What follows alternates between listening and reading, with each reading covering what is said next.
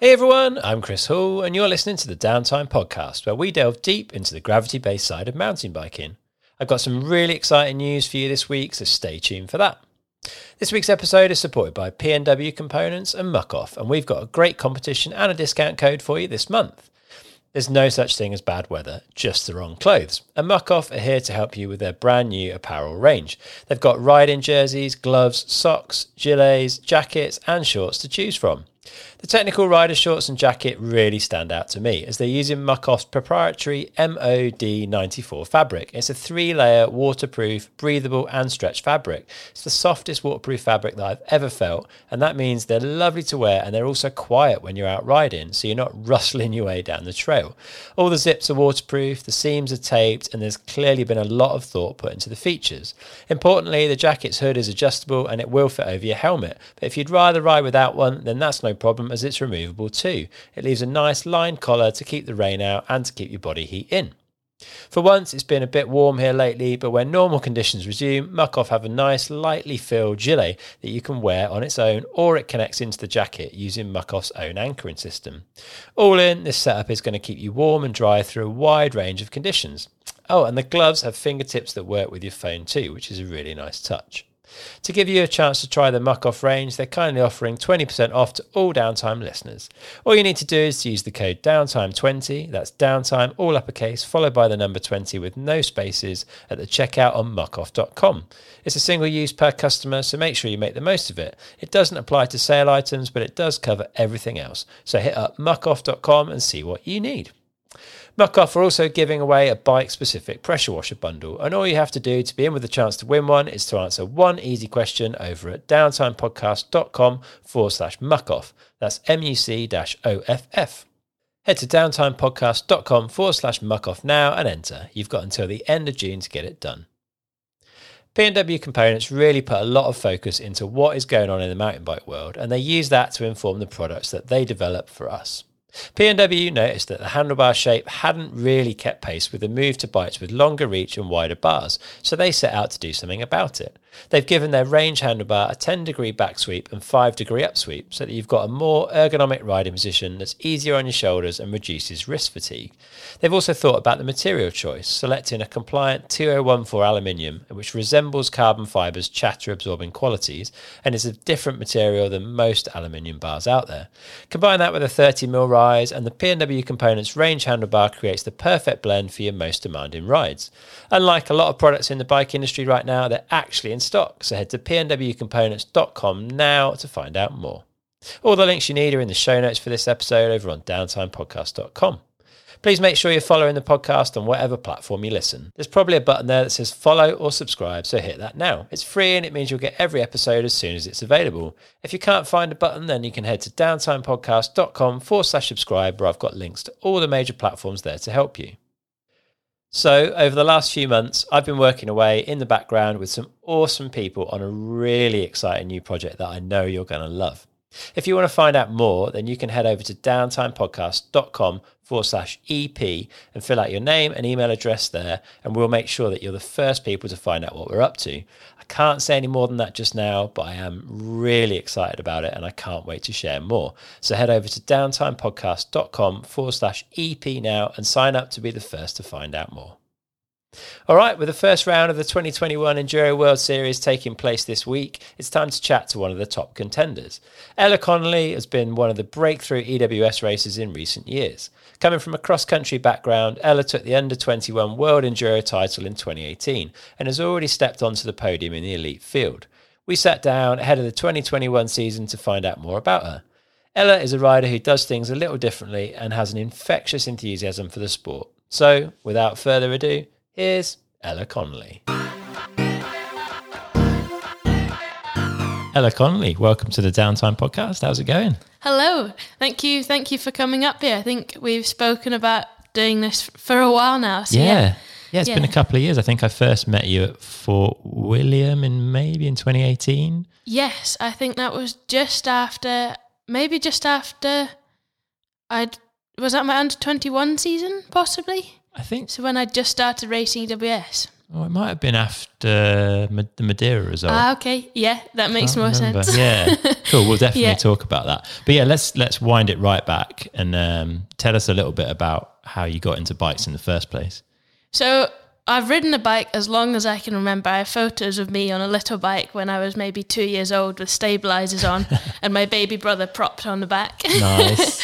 So yeah, I have a younger brother and I think he's part of the reason I've always ridden bikes. Okay. He was always very, very into two wheels when we were growing up. So all of our weekends and family holidays just revolved around riding bikes and having fun, to be honest. Awesome. Yeah. So I don't remember a time where I didn't ride a bike. Yeah. And you grew up around here, right? We're about, half an hour out of Inverness? Yes. Yeah. Born here. I've lived here my whole life other than a year in Manchester. And yeah, it's a really, really nice place to ride. And, Well, you're literally in the forest pretty much here, yeah? Yeah, you can ride from the house just onto the hills. Yeah. I have to drive a bit further to get to some proper enduro-style tracks now, but when I raced cross-country, it was like the perfect training ground. Yeah, well, and great as a kid, right, I guess, because it's super safe. Your parents can just let you go explore in the woods and off you go. Yeah, we're in the middle of nowhere. I remember just riding off into the woods when we were kids with my brother to dig some trails and building some sketchy jumps on the field across the road out of pallets and logs.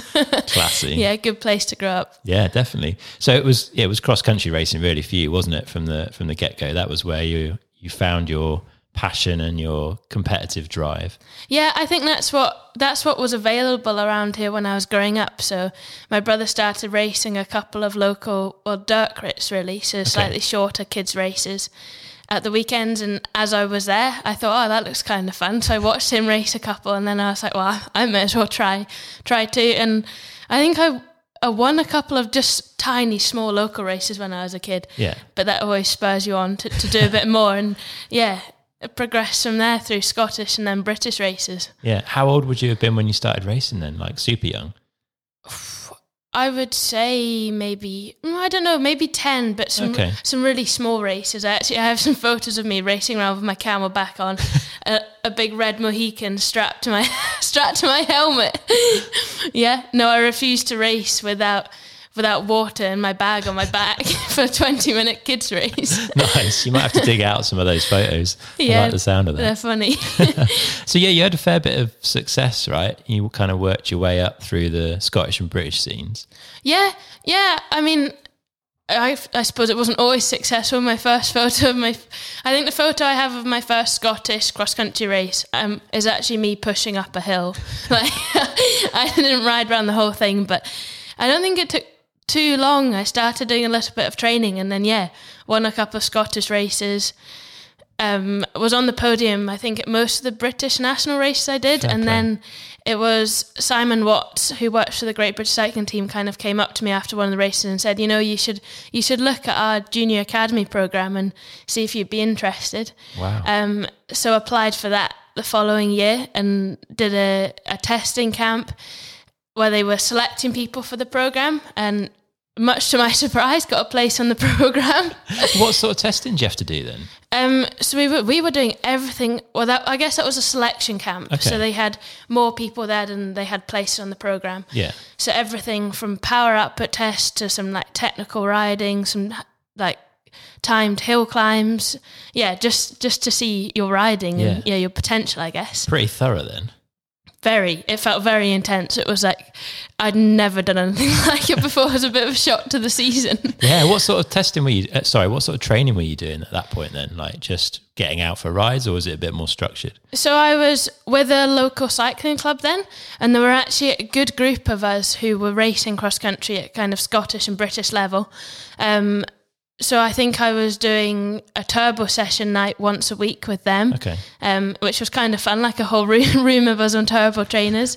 And then maybe a couple of other sessions during the week. And there was a coach that would come with us and set intervals. And so, I'd just be chasing the boys around and trying to keep up. But I think it set me up well. Yeah, it was clearly working. So what happens then how do you transition into that British cycling program? Do you move to Manchester at that point? No, so I initially got onto their junior program. Okay. So I did 2 years on that. So during my last 2 years at school, I was also I was on that program, and they have camps within the UK. Right. So training camps, kind of week-long things during school holidays and stuff, and then also take you to the Junior World Series. So that's what Junior World Cups were called at the time. Yeah. So I did some international races as well while I was still at school.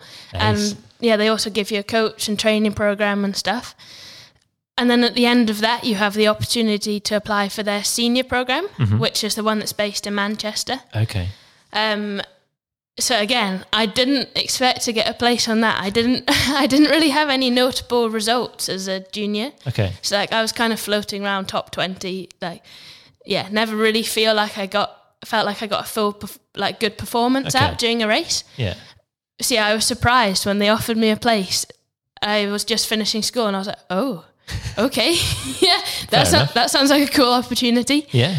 So I kind of had the option between going to university or moving to Manchester to train full-time as an athlete. Yeah. Wow. So I thought that is an opportunity that you can't pass on. Definitely. So how does that work then? Do you get put in a house with like other athletes, or do you have to sort your own stuff out? Yeah, so they provide a house. So I moved into a house with 2 or 3 other athletes, but across disciplines. Okay. So I was living with Evie Richards. Ah, nice. And then also living with a couple of track sprint girls for a while as well, which was really interesting. And you get to meet like riders across all of their programs and all of the disciplines and ride with them, hang out with them. So it was a nice setup, to be honest. Yeah, that's cool. What year would that have been then? I think I maybe moved there at the end of 2016. Okay. I think. And then was there through 2017, I think was the year that I was racing World Cups. I don't know, I lose track. That wasn't even that long ago. Yeah. So that was, I'm just thinking about Olympic cycles. They just come out of an Olympic cycle. Was it Rio 2016? They must have done. Remember, I should know more about this. So you're there, you're living with this group of incredibly talented athletes. Like what's the structure of the whole thing? Like what are you doing while you're there? Training. Right. Like it is an amazing setup. They gave you absolutely everything you needed as an athlete. So I had, obviously riding coach, gym program. So I was going to National Cycling Centre at the Velodrome. Yeah. To go to the gym a couple of times a week. We had nutritionists, psychologists, like everything. Wow. Just living and breathing cycling. Yeah, that's full on though, right? Yeah, it was for me again, that was a bit of a shock to the system to go from school and maybe riding 3 or 4 times a week to being straight into full-time athlete. Yeah, I remember being pretty exhausted all the time. Yeah, I bet. It was intense. Yeah, and at that point in your life, what were your kind of goals and hopes? I don't actually remember setting goals. It's funny, I don't remember setting goals to win races. I don't think I ever actually believed that I'd win cross-country races. Like, I was having a good time and I was enjoying the whole process of moving out and moving down to Manchester. Yeah. But I don't think in my head I'd set firm goals of being like, that's where I want to go with cross-country. Okay. I think I was progressing doing the training and stuff, but yeah, as I said before, the racing, it never quite clicked. I never felt like I was performing well. Interesting. Yeah. And yeah, you obviously, I guess through that program, you get pushed towards World Cup. And it was 2017. I think you went to race U23 category at the World Cups. Tell us a little bit about that experience, because I mean, you're still pretty young at that point. It must feel pretty wild sitting on a start line at a World Cup cross country. Yeah. It's pretty intimidating. I think I was 18 and I was obviously gridded at the back because I didn't have any points to grid me further forward. Yeah. So there were so many girls, like rows and rows of girls in front of me, and as soon as the whistle blows, do they use a whistle or a gun? So I again don't know. Why don't I know this? You were there. I know, yeah. But as soon as that goes, the pace, the speed, like it's so hard to move forward. So again, the first couple of under 23 World Cups I was just rolling around where I was gridded. And eventually you get to the point where they know you're not going to move forward yet. You get pulled out the race so that the leaders don't lap you. Wow. That's pretty harsh. Yeah. So it took me a good few of those to really get into it. And then it wasn't until maybe, I don't know if it was a third or fourth round of the year in Andorra. Yeah. And that was where I had my first solid performance. Yeah, it was 18th, right? Yeah, which I don't think sounds amazing, but for me that was quite a big moment. It was the first race where I did feel like I was happy with my ride and I'd ridden like I knew I could. But again, on the climbs, people were coming past me, and then on the descents, I was passing them. So it wasn't quite the right way around for a cross-country race. I was having to find some creative lines to get past people down the descents, and it was that point I was like, I'm not sure I'm doing the right discipline here. Am I in the right place here? Yeah. Because you didn't complete that cross-country season, did you? No. So it was actually a few days after that result in Andorra, and about a couple of days before we raced the next World Cup in Lenzerheide, British Cycling sat me down and said, you no longer have a place on the programme. Wow. Good timing. That's nice. Yeah, it was ideal. So brutal. So how's that decision made? Or do they performance. Right. Performance. They give you all of these resources, everything you need to perform, and they want medals right now. And that wasn't where I was at. I think I could, maybe with more time, I could have done that, but I was maybe, at that point, I'd been on this full-time program for 8 months, and that wasn't enough to be winning medals. Like, I'd need longer than that. Yeah. But I think they could also see that I wasn't happy and wasn't enjoying it. Okay. So for me, when they said you no longer have a place, there was part of me that was disappointed, and like, obviously it's a bit of a slap to the face, and you're like, oh my goodness, what am I going to do? And also, I don't know, you feel like you failed a bit. Like you've been given this opportunity and someone turning around saying you're not good enough. But at the same time, there was a bit of relief there. Like I had known for quite a long time that I wasn't enjoying the races. I'd be rolling around races being like, I might stop after this one, which like, you shouldn't be doing. Yeah, it's probably not the right mindset, hey? Yeah, so there was a bit of relief when they said that. I was like, oh, okay, I don't have to do this. And again, I'm a bit of a fighter. Usually when someone tells me you're not good enough, I want to prove them wrong. Right. But when they said that, I knew, like, I was like, okay, yeah, no, that's actually the right decision here. Okay, cool. So I raced Lenzerheide the next weekend, punched it on the first lap, I think, and I was like, okay, I'm done. That's enough. And that was the last cross country race I did. Fair play. So were you enjoying? Obviously, you weren't enjoying the racing side of things so much. Were you enjoying being on the program though, like all the training and the structure and how that setup worked? I loved that side of it. So Okay. I loved the training. I loved living with other athletes. I loved all the resources. I loved the travel, like the travel opportunities we were given to go to races, to go to training camps. So yeah, during that year we'd done a camp in Belgium. So I'd raced a couple of cyclocross World Cups. Nice. We'd done a camp in Mallorca, I think, I think it was still Team Sky then. Okay. So at their big hotel there. So like all of those experiences were amazing, and I enjoy training. I like that structure. So that side of it was great. It was just the racing. It wasn't for me. Yeah, well, that's fair enough. So yeah, you get dropped from the program, which is fairly harsh. Still very young. Like, what did you do at that point in time? Like, how did you kind of sit back and go, right, well, where do I go from here? Because I guess you've got a lot of, you could try and get into university at that point, which was an option before by the sounds of it. Or, how did you think about that? It's a big thing to deal with. Yeah, there was a moment of, what am I going to do in my life now? Slight panic. So at the point that British Cycling told me I no longer had a place, Tracy Mosley was actually sat in the room with us. Okay. So she'd been coming to some of the cross-country World Cups to give us a bit of technical guidance down the courses. Yeah. And as soon as the British cycling coach said it, Tracy was like, I think you should try some enduro. So like within an hour of them telling me, Tracy was knocking on the door of my room being like, can I enter you for these enduro races? Like, I'll get you into Ardrock, I'll get you into a Tweed Love race, and then you should race an EWS.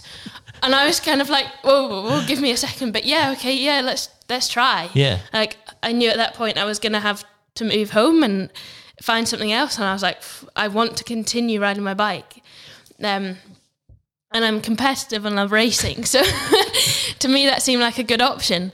So yeah, I think she was the one who pushed me a little bit in that direction and said, you know what, I think you'd be good at this. That's cool. And you dabbled a little bit in some smaller enduro races, hadn't you? Like I think 2015 was maybe the first one that you did. So you had a little bit of, I guess, experience in that side of racing. Yeah, by that point, my brother was actually racing some enduro for fun. Okay. So I'd gone to a couple of Scottish enduros at the end of each cross-country season. Yeah.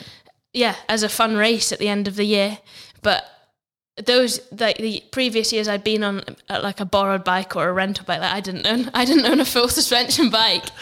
Yeah, so yeah, they were just fun races at the end of a season. But I guess I knew I already enjoyed it. Yeah, yeah. And what was the first enduro that Tracy got you into? Then was it Ardrock? That was Ardrock. Yeah. And again, I knew nobody that raced enduro. I didn't really know anybody that didn't ride cross country. So I drove there myself, rocked up like with a bike in the back of my car, and rode the whole thing like a cross country race. Okay.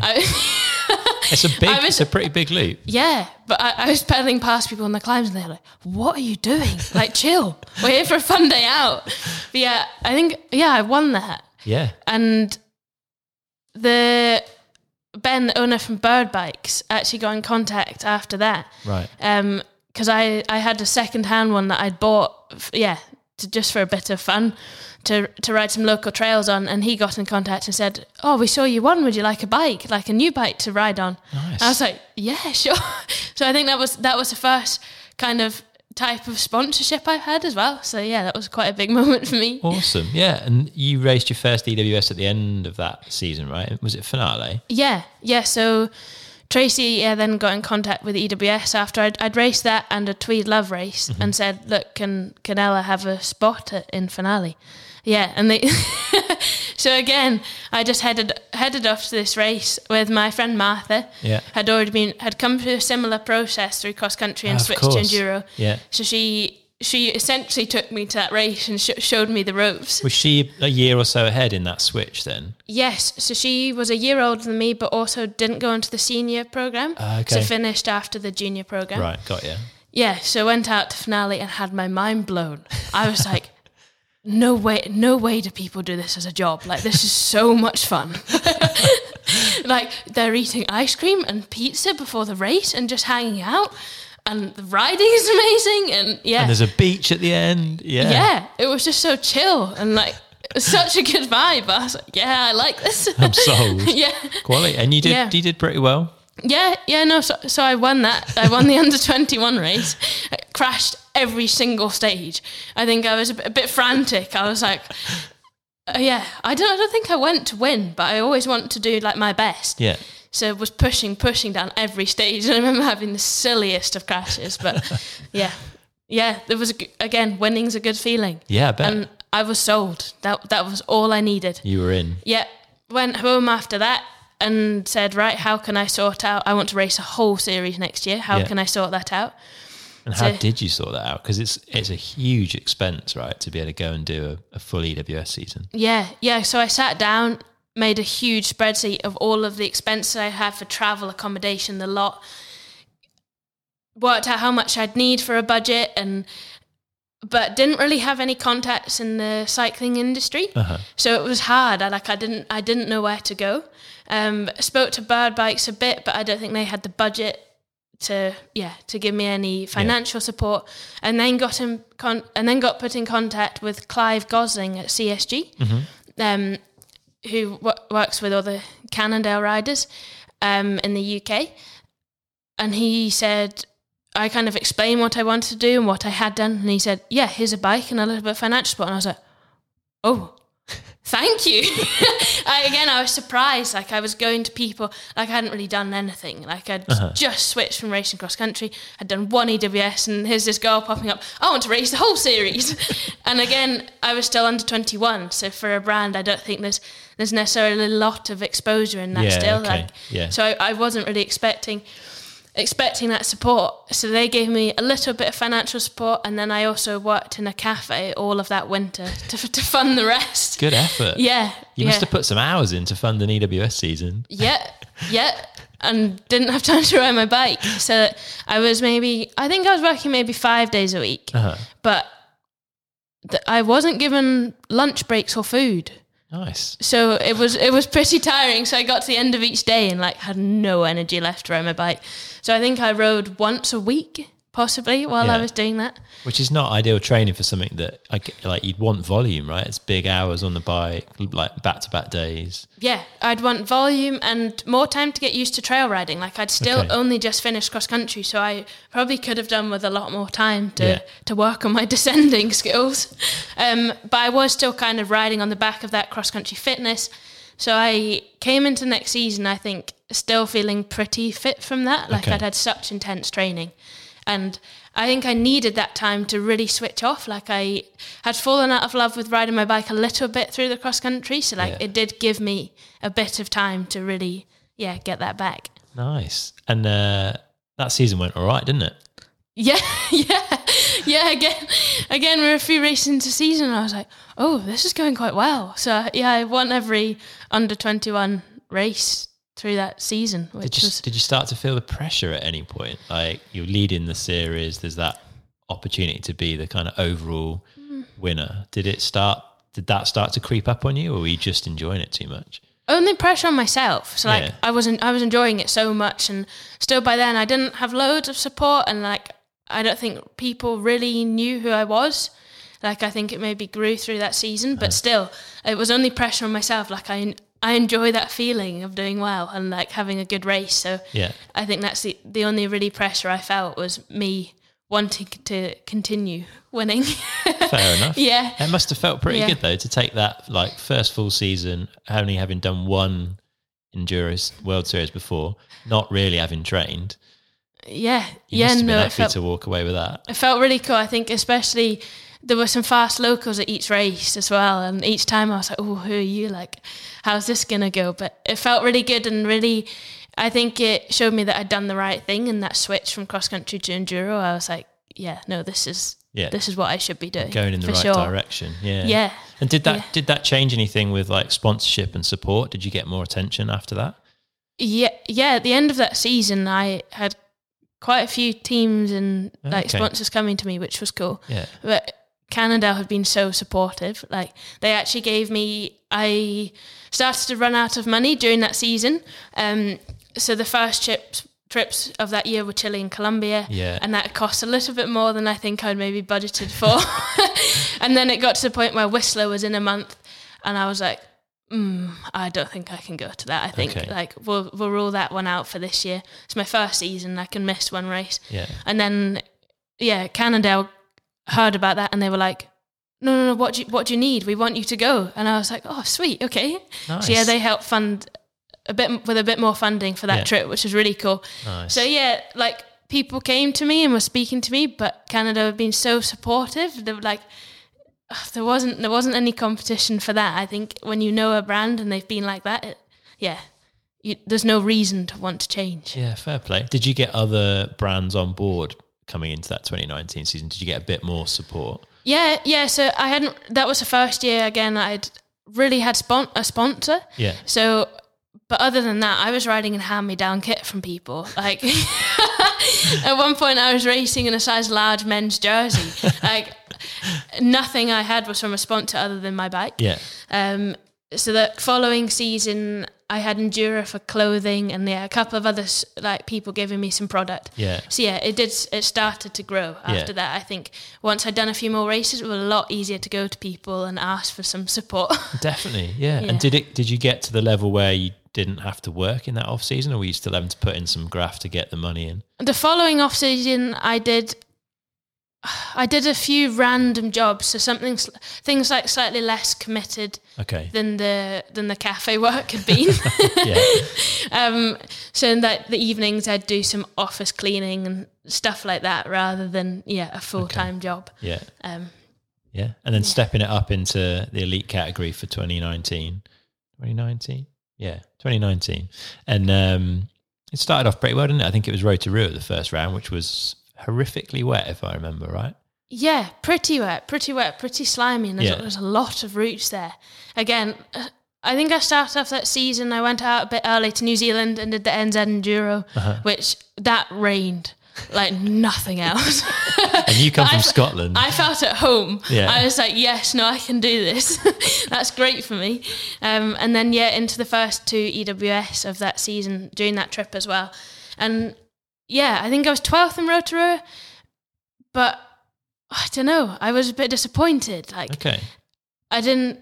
rode smoothly, but I hadn't known what to expect at all moving up from under 21 into elite. Yeah. And then the following race in Tasmania, I think 11th. Yeah. So again, I was kind of like, and I had no idea how I'd feel going to that season, coming from racing every under 20, coming from winning every one of the under 21 races, going into elite. I didn't know if that was going to spur me on or go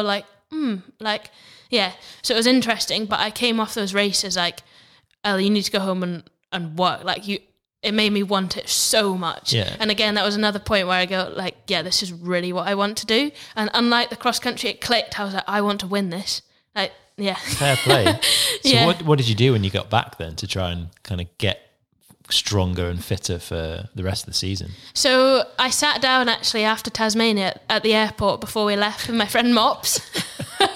And I think she'd done a bit of coaching and stuff before, and I kind of asked what would you recommend? I had no idea how to train for enduro. I could have gone back and done some of the stuff that I'd done for cross country, but she gave me, we had 5 weeks after that until the following EWS in Madeira. And she kind of gave me one specific set of intervals to do a couple of times a week and ways to make them more progressive. And she was like, go home and work on that. Because there wasn't lots of time. Yeah. So it was good to stick to one small project to work on. Wow. So, I went home and did, I think, some 30-second sprints. Yeah. With how much? With a good rest in between? Yeah, with a decent rest in between. So hard 10 out of 10, 30 seconds. Yeah, and then flat out. Yeah. And again, the first training I'd done since I'd stopped racing cross country in 2017. So in maybe 2 years, the first real training I'd done. But I was so ready for it. That had been enough to really enjoy riding my bike and start to find that balance between training and racing again. Yeah, ready to start suffering again. Yeah, and I was very ready for it. Yeah. So you felt better going to Madeira then, I guess? I didn't know what effect that had had. I guess I hadn't done that much training. It was 5 weeks of some sprints. I had no idea. And I think through that, Rocky off in Madeira, through that year, travel was quite stressful. I was too young to hire a car. So me and my friends were just trying to work it out. I was traveling with Martha a lot still, but we were having to work it out on a race by race basis, working out the travel and stuff. So I'd kind of have a bit of time before each race that was a bit stressful. Yeah. And then I'd rock up and be like, oh, okay, we're here. But I think those intervals helped a bit, Okay, yeah. And Madeira's a pretty unique place, isn't it? It's the terrain's pretty varied. The island itself is like nothing else. It's amazing. Yeah, it's pretty special, isn't it? I'd love to go back. It's such a beautiful place. We spent the week leading up to the race, driving around a little bit, going to some cool waterfalls and beaches on the other side of the island. I was watching other riders; they were going off riding, and I was like, "This is like a tropical holiday." Woo! Living the dream. Yeah, no, it's real good. So you're obviously relaxed and comfortable in coming into that race. You didn't sound like you were stressing about it. No, I wanted to perform better, but I've learned myself that putting that pressure and focusing too much on a race doesn't help me. Okay. I do a lot better in a race when I'm quite casual about it, chilled out, and then really focused just over practicing the race. I knew if I chilled out, I think that would help a lot. But during practice, actually, I loved the riding, but I was like, how am I going to race this? It was really, really dusty, deep dust. And again, not something I'm used to riding. Yeah. So it's hard to know how to push through that. But it clicked during the race. Yeah, it definitely did, didn't it? Yeah, talk us through it. Because it wasn't a perfect set of stages either. I think your chain came off on one of them, didn't it? And you had a few issues. So I think what changed at that race was, in Tasmania, Sven Martin had walked up to me after the race and be like, Ella, what are you doing? And I kind of went, hang on, what? And he was like, you're so chilled. You're just riding. You're not pushing. You see all the other women, they're really aggressive. They're on the edge. That's what you have to do to pull them. He was like, you're a great rider, but you need to push. Like, you can't just ride down these stages smoothly. That's not enough. Okay. And I think that's what like really had spurred me on in Madeira. I was like, right, okay, we'll push and see what happens. Yeah. Yeah. I've just forgotten the question you asked. How did it go? Because, like, say, chain off in one stage. Yeah. But you still took third overall that weekend, which is an incredible step up from like 11th, 12th. Yeah. No, we had a few challenges that race. I think I overtook people on a couple of the stages as well, which is an interesting one, down a really dusty stage when you're like a few seconds back and then dust is kicked in your face. But that pushed me on. I'm like, okay, I must be going all right if I'm catching the people in front of me. Yeah. And after the first day, I was in second and I was shocked. Like, I got to the end of the day and there was a 2-day race. So like, I knew I still had another day that I had to hold all together. And I was like, oh my God, I couldn't sleep that evening. And then, second day, I think it was the second to last stage. Quite a long stage, about a third of the way down. My chain came off and out of my chain guide. And I was like, okay, that's it. That's over. But kept pushing. My cranks were stuck like up and down, not level. And my chain had wrapped in a ball around my neck, so that was just dragging along the ground with my cranks, upright. It couldn't be much worse. No. But again, I had been doing so well, I was like, bugger it, let's keep trucking, let's go. And I got to the end of the stage and my chain was like all bent and like jammed around my neck, and I was like, is this race over? I don't know. But got it sorted, rode to the next stage, had a quick check of the times. I was like, how much do I need? And much to my surprise, I was still in third or fourth, I think. Yeah. And just went all out the last stage, like balls out. Like, I don't think I've ridden that flat out, no braking, just go. And got to the bottom, and I think people were surprised as well. Like, I hadn't expected to come into my first year elite and get a podium. I was shocked. That's incredible. It must have felt amazing standing on that podium. It was insane, but I don't think I was ready for it. Okay. Like, I hadn't put in lots of work. So I think I was shocked, and it took so long to process it.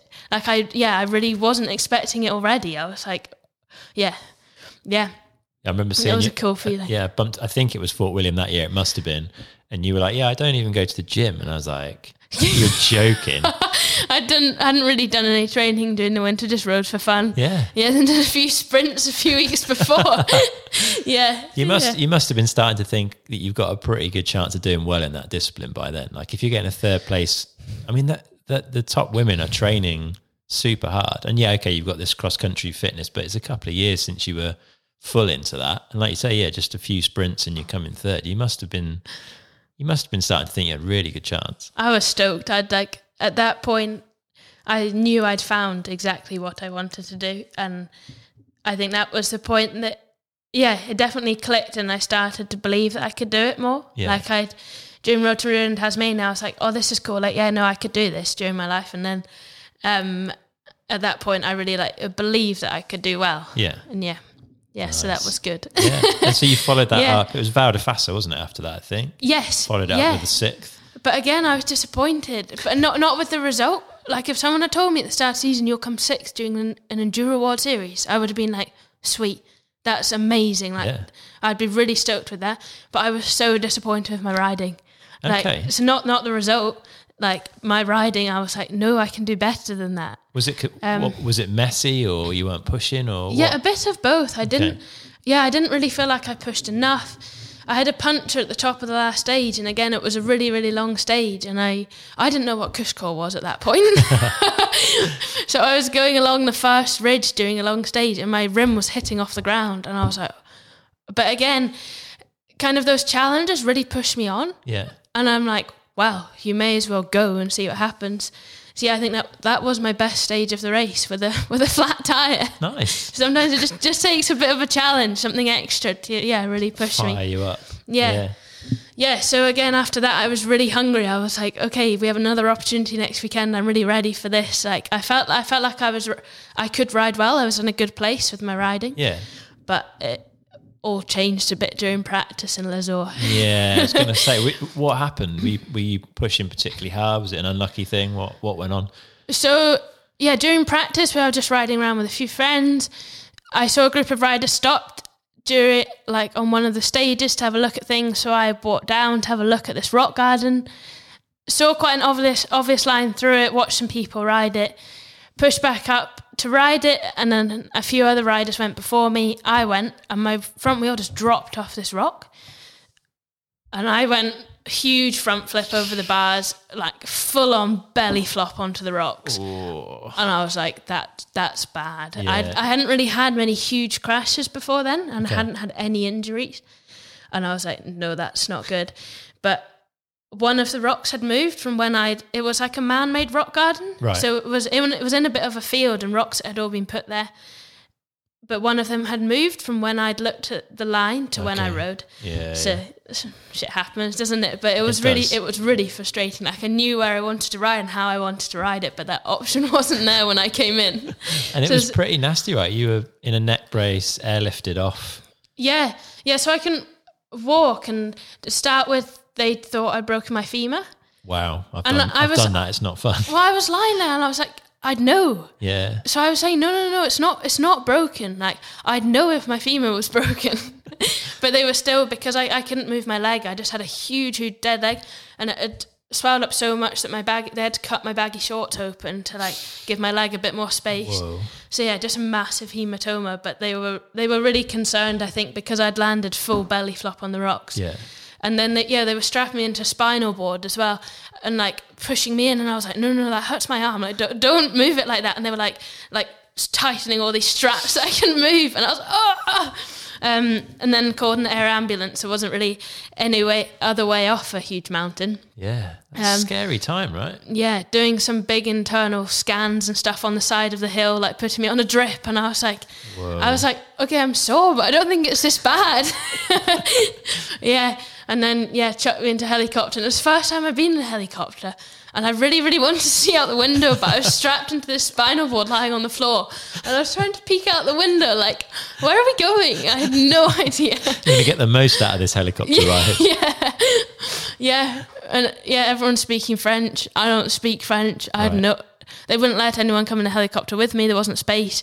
So I had no idea where I was going. Jeez, that's pretty scary. Yeah.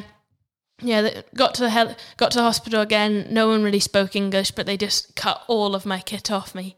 Did some X-rays and came through and said, you've broken your elbow. And oh my goodness, my heart sank. Like, I think when I crashed, I was so upset, but I wasn't in pain. Uh-huh. Everyone was like, are you okay? And I was like, I'm fine. But I just knew that was the season over, and I'd been feeling good, and I was so fired up to race. I was just so gutted. And I'd seen previously a few people breaking their elbows in the past couple of years, and how they'd kind of struggled to get the full range of movement back. So when they said, you've broken your elbow, oh my goodness, not nice. No. So what? Not you good. Fly straight home from that, or?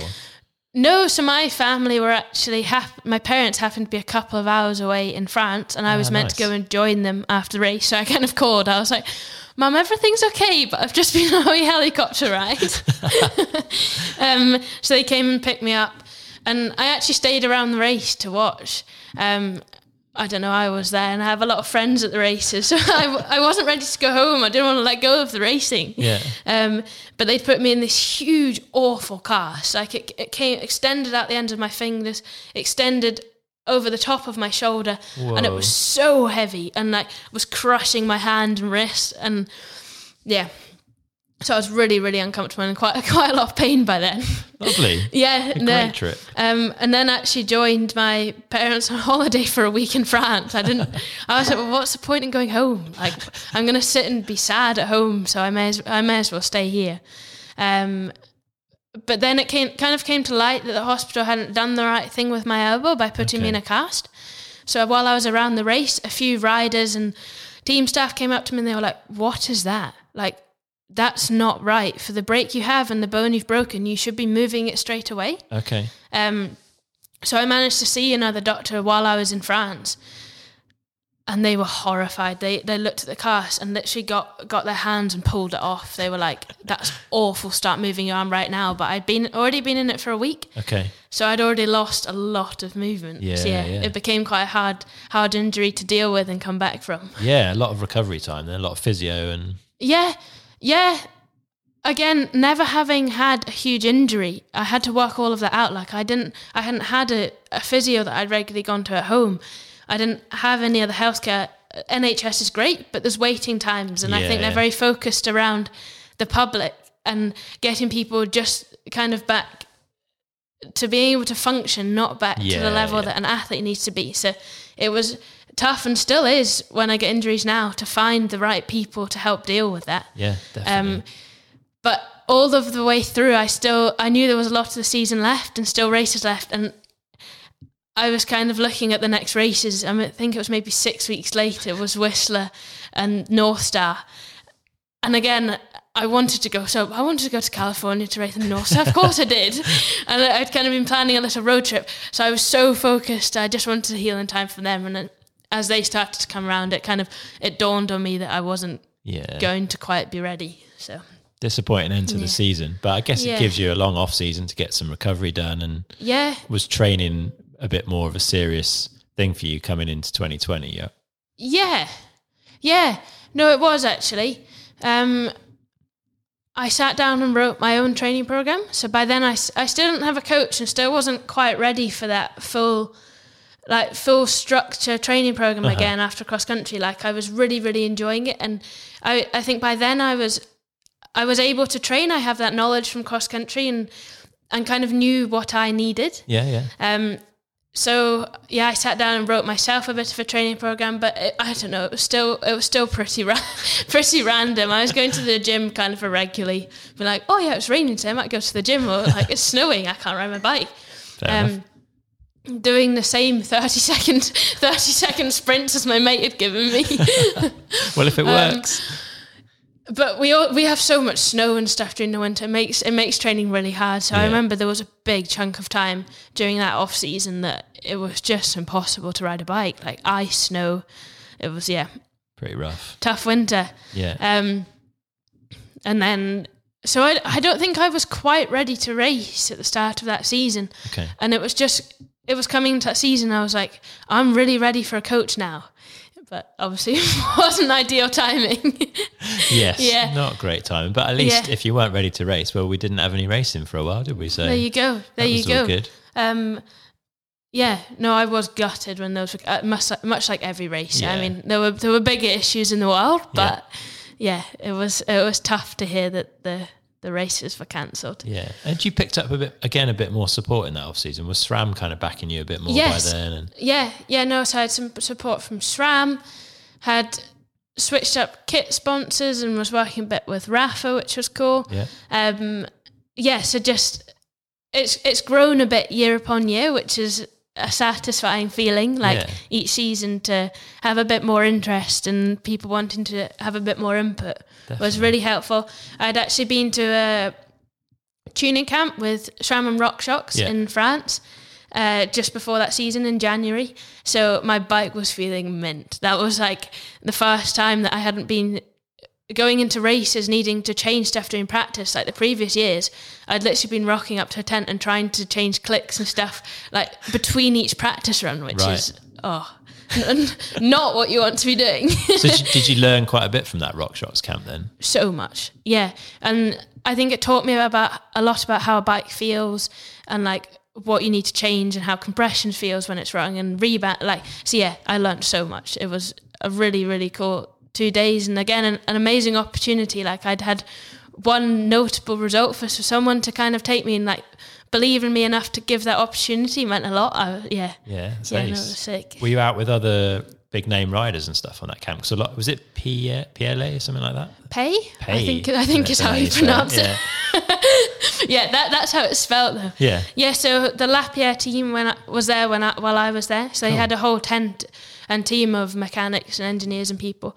The Lapierre team with Isabeau and people were there while I was there, so that was really cool. And it was a gnarly track, so it was good having them there. They were able to show me show me how to ride the track properly, which was cool. And then the Trek team was turning up as I was leaving, so I was a bit starstruck. I was like, whoa, this is cool. Nice. Well, good opportunity to spend some time with those riders in a non-competitive environment, because I guess most of the time you just see them at a race, right?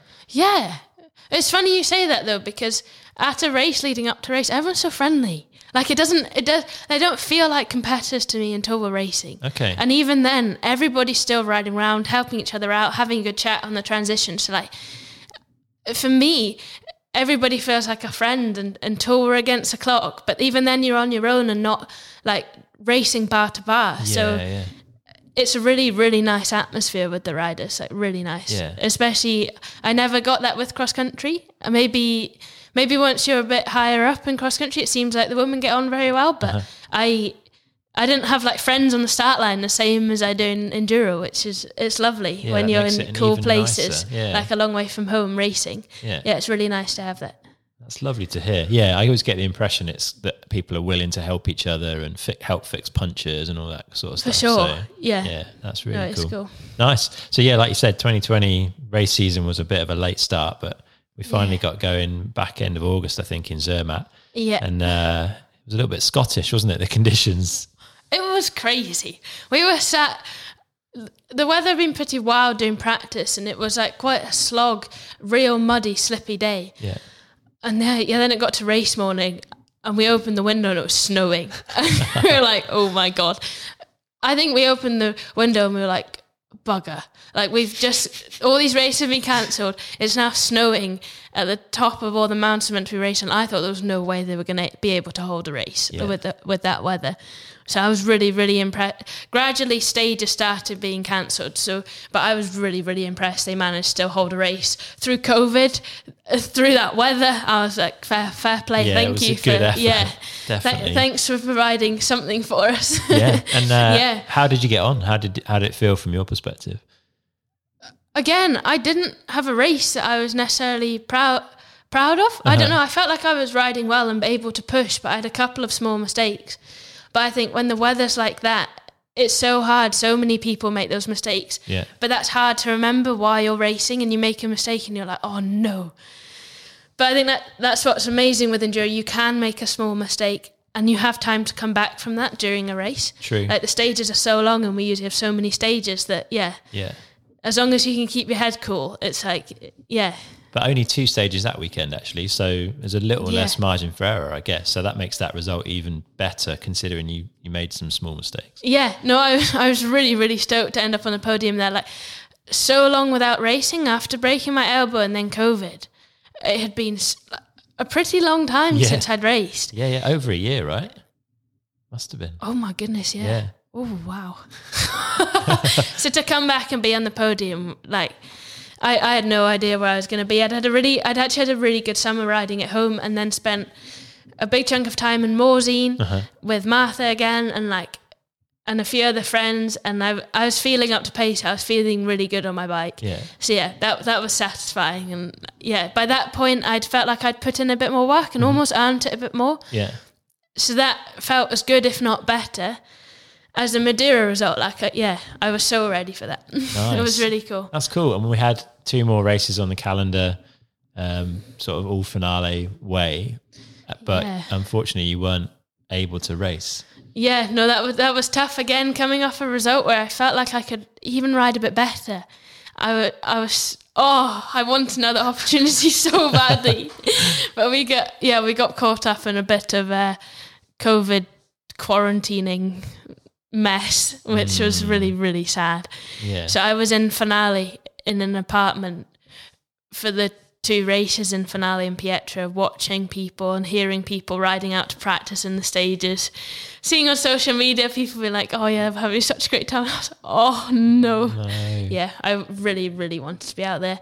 Getting texts from people being like, Ellie, you'd be doing so well here. And I was like, that's really nice to hear, thank you, but that breaks my heart. Yeah, that's horrible. Yeah. So you didn't have really it, did you? But you'd been in contact with people that had, is that right? Been in contact, but it was a mess. I had a range of tests, and I had an inconclusive result, a positive result, and a negative result. Oh, right. Pass. But you felt okay. You tell me. I felt absolutely fine. Yeah. Yeah. So it was, I don't know. So what? And you're in Italy, so the rules were different. Did you have to stay inside the apartment? You couldn't even go out for gelato and pizza. Oh, couldn't leave. Yeah. Couldn't leave. So we had some very, very nice people dropping supplies and takeaway pizzas on our doorstep, which was really nice. That's lovely. Yeah. Like that kept us a bit sane, but also oh yeah, no, it was one of the toughest 2 weeks of my life, I think, actually. Like, yeah, being stuck in an apartment while 2 of the races of that season were going on. Yeah, I struggled with that a lot, actually. Yeah. And like, I don't think I realised at the time, like it took me quite a long time even after that to kind of feel full of energy again and stoked. Like, yeah. Took your fire away for a bit. For sure. But had another couple of weeks riding, like after managing to get out of that quarantine, had another couple of weeks riding in Europe before heading home, and just riding for fun, trains for people in bike parks. Like, yeah.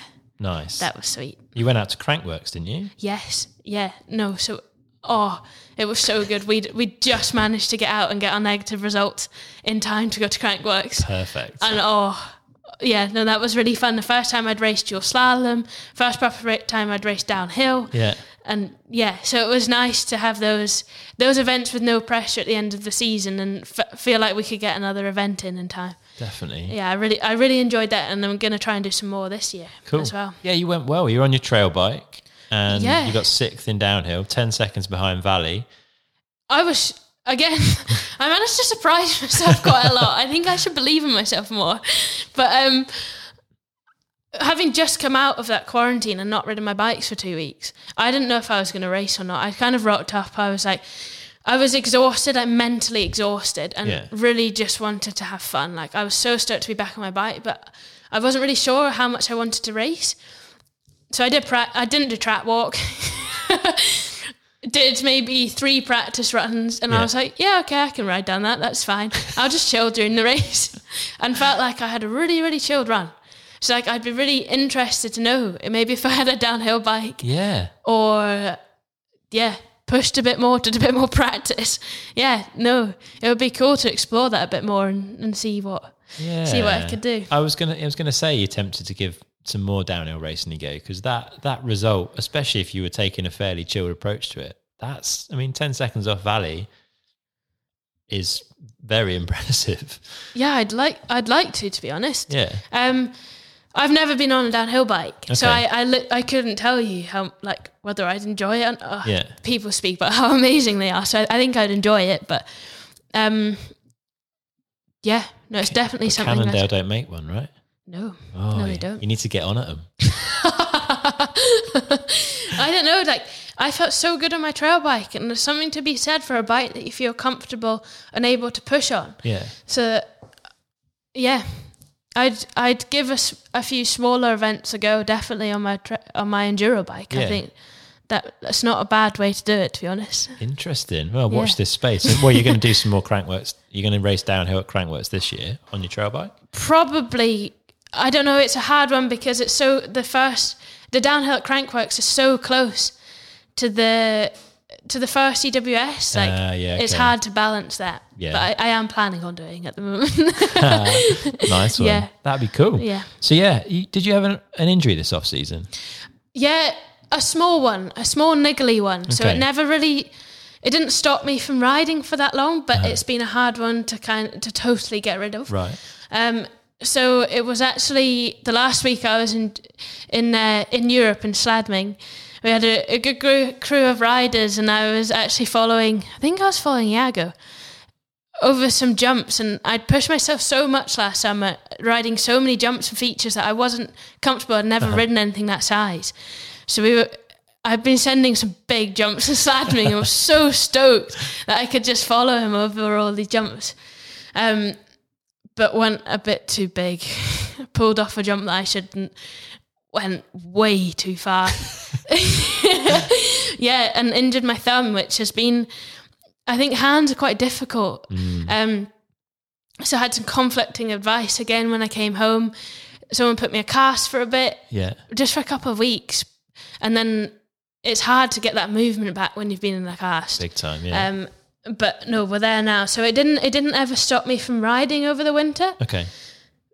but it was there for quite a long time. Yeah, but So back that on was form now. Yes, we're fixed. We're good to go. And the training's Just a in bit time. more structured and a bit more of it this season. Yeah. So that was something, again, I think I mentioned that during last season, it was like I felt so ready for a coach, but it was a bit of a weird time to start with a coach. So it got to December and I was like, right, no, we need to sort this. Like, I really, really want to put everything in and see where I can go with this. Yeah, it felt like an appropriate time. And got in contact with a couple of coaches and it's been so good. So like, I've had so much structure and done so much training and riding this winter, but it's paying off.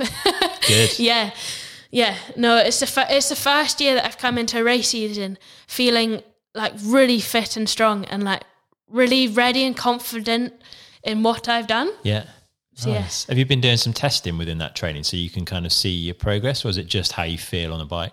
I go mostly off feeling. Like, now that the bulk of my training's out the way, I might start doing some more timing on some trails to start getting that like full-on race speed back. I think once you're against the clock, it pushes you that bit more. Yeah. But over the winter, especially when it's so sloppy and snowy and stuff in the Highlands of Scotland, it's been on feel and still about enjoying it. Okay. Like I know what didn't work during cross country for me, and I don't want to fall back into that. Like, I love enduro and I love riding my bike, so like that still has to be the key thing for me during training. Nice. And you've been out a little bit in Spain fairly recently, getting some training done. You got obviously spent a lot of time riding with Iago, and you rode with Loic and Bernard Kerr and a few others. That must be like cool to follow riders like that and try and learn from them. It's amazing, like so cool. It pushes my riding on so much. It was I think I spent a month out in Spain, and it was another trip that improved my riding so much. And seeing those guys ride, I mean, I can't keep up with them. I can't quite follow them, especially when they're on downhill bikes and I'm on my enduro bike. Yeah. But just being around people like that, it really, I think it improves you so much. And Iago's been amazing, pushing me over some features and following me, putting me under a bit of pressure to ride faster. Nice. Which, it's been really cool and giving me so many tips. So, yeah. Yeah, having faster people to ride with is a very good thing, I think. Yeah, for sure. Following him and his line choice as well, it just...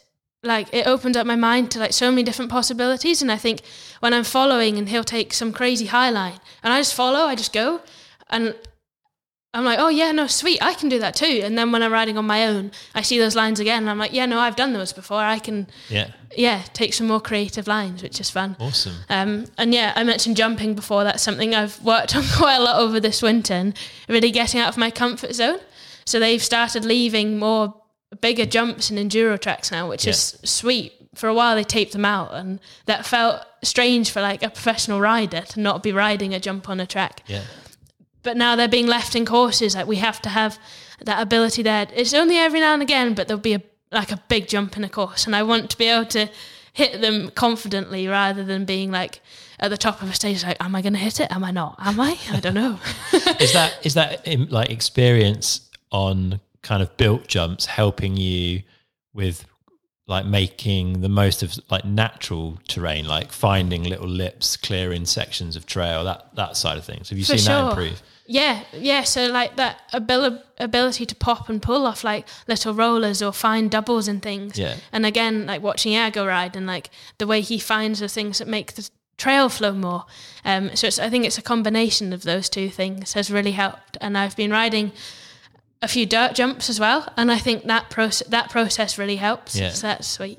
Nice. So it sounds like you're very ready for this season to get going. Yeah.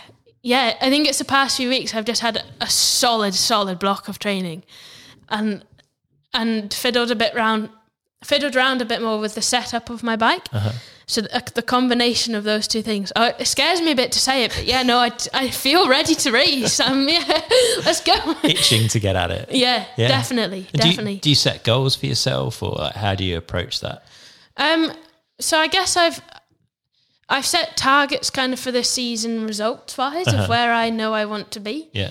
I think for me, I want to have a consistent season and prove to myself that I can have the results I've had more like weekend upon weekend rather than I feel like I've had a few good results, but I want a whole season of that. Okay. Yeah. But again, for me, I want to finish the races feeling like I've ridden the best I can ride. I think that's the most satisfying feeling as a racer. Yeah. To know that you've put everything you can into a race. But yeah, I do have some results goals too.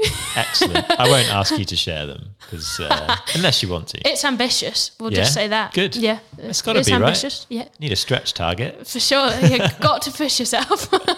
Nice one. I'm looking forward to seeing how it goes. We're getting close to the end of our time, but we'll wrap up with our final 4 questions that we ask everybody. Oh my goodness. First one of those. If our listeners had £150 to improve their performance on a bike, what would you recommend they go and spend it on? So I would say tyres, but I think a slightly different one. For me, something that's changed my riding is finding the right saddle and chamois combination. Okay. So I don't know if this is slightly different for female riders, but it took me a long time to find the pair that really worked for me and that was comfortable on big days riding, especially enduro when you're in a saddle for like 5-6 hours sometimes. Yeah, that's what. What have you ended up with? So I have a fabric saddle and a very nice Rapha chamois, and it is the ideal combination. Fancy. It's perfect. Which fabric saddle do you know? I think it's the Line S. Oh, Line S. So okay. it's a slightly shorter saddle, which I find good for moving my bike around. Like it doesn't get in the way, and it's one of the ones that does have the channel down the middle. Okay.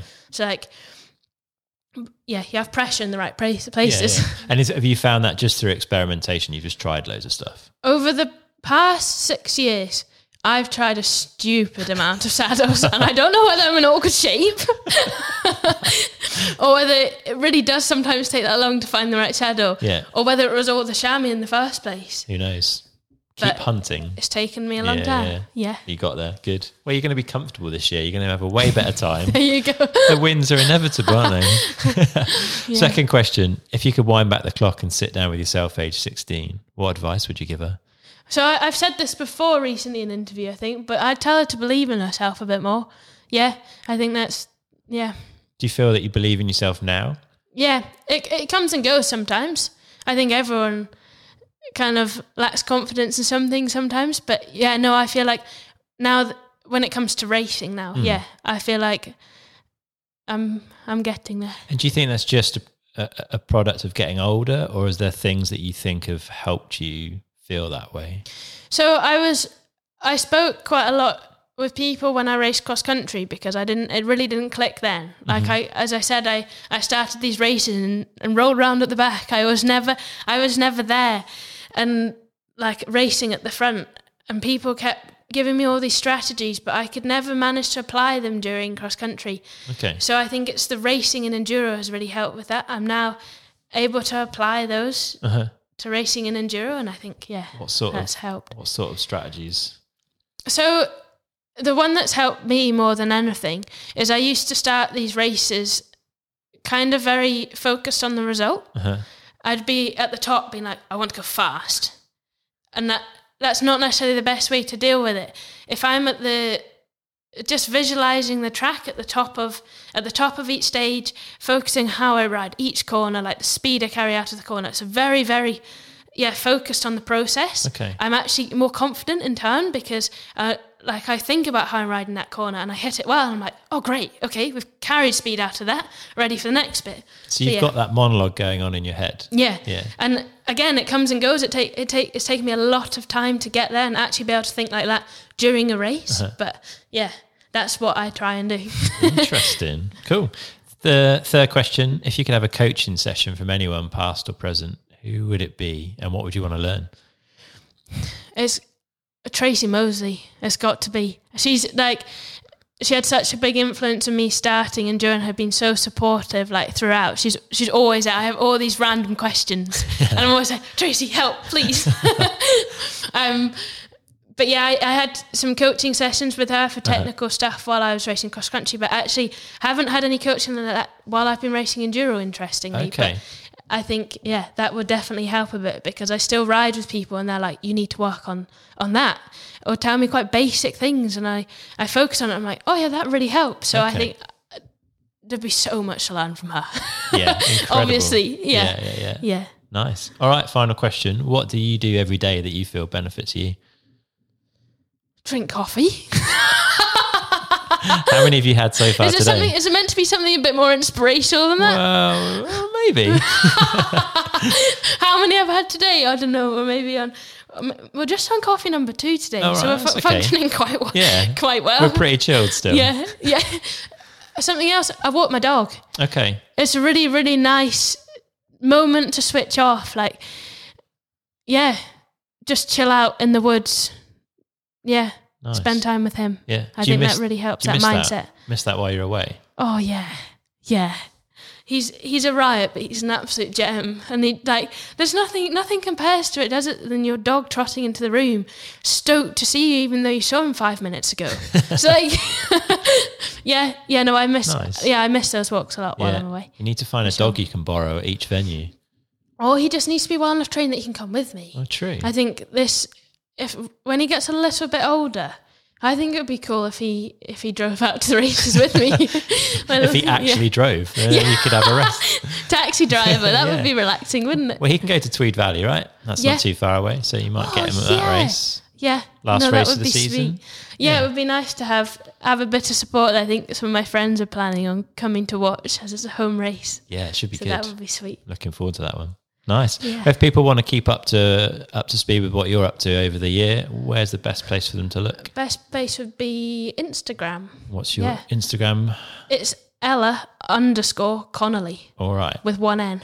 Got it. I'll put a link in the show notes. Yeah, because we were saying Fantastic. The Connolly spelling is a little bit different, isn't it? So. It's strange. It's always spelt wrong. Every Pink Bike article, there's 2 N's. I'm like, oh. I'll try and get it right for this. Thank you. Good stuff. Well, it's been super nice chatting. Hopefully we're going to go for a ride if the Scottish weather behaves. And I'm looking at the rain just now, but we've got to get out there. There's no choice when you live in Scotland. Yeah, it's got to be done, isn't it? For sure. Cool. Thank you very much. Cheers, Ella. Thanks. Bye. All right, that's it for this episode with Ella. I really hope you've enjoyed listening. A huge thank you to PNW Components for supporting this episode. They've got stock of their range handlebar ready and waiting for you over at pnwcomponents.com. So if you're in the market for a new bar that works perfectly with the geometry of a modern bike, then the PNW range handlebar is the one for you. Also, a massive thank you to Muck-Off for supporting the episode. Don't forget to enter our competition to be in with the chance of winning an awesome Muck-Off bike-specific pressure washer by heading to downtimepodcast.com/muckoff now. That's downtimepodcast.com/muc-off. Muck-Off are also offering all Downtime listeners 20% off, and all you need to do is to use the code DOWNTIME20 at the checkout over on muckoff.com. That's Downtime, all one word, all uppercase, followed by the number 20. All the links you need are in the show notes for this episode over on downtimepodcast.com. Don't forget that if you want to know more about my exciting new project, then head over to downtimepodcast.com/EP now and sign up to be the first to find out more. You won't regret it. If you want to represent the show, you can get your hands on some of our merch by heading to downtimepodcast.com/shop, with all the proceeds going to help improve the show. All right, you know what to do. Keep on spreading the word about the podcast, tell your riding mates, and share the episodes on your social media. Maybe also mention that we've got something new coming and that they can find out more by heading to downtimepodcast.com/EP.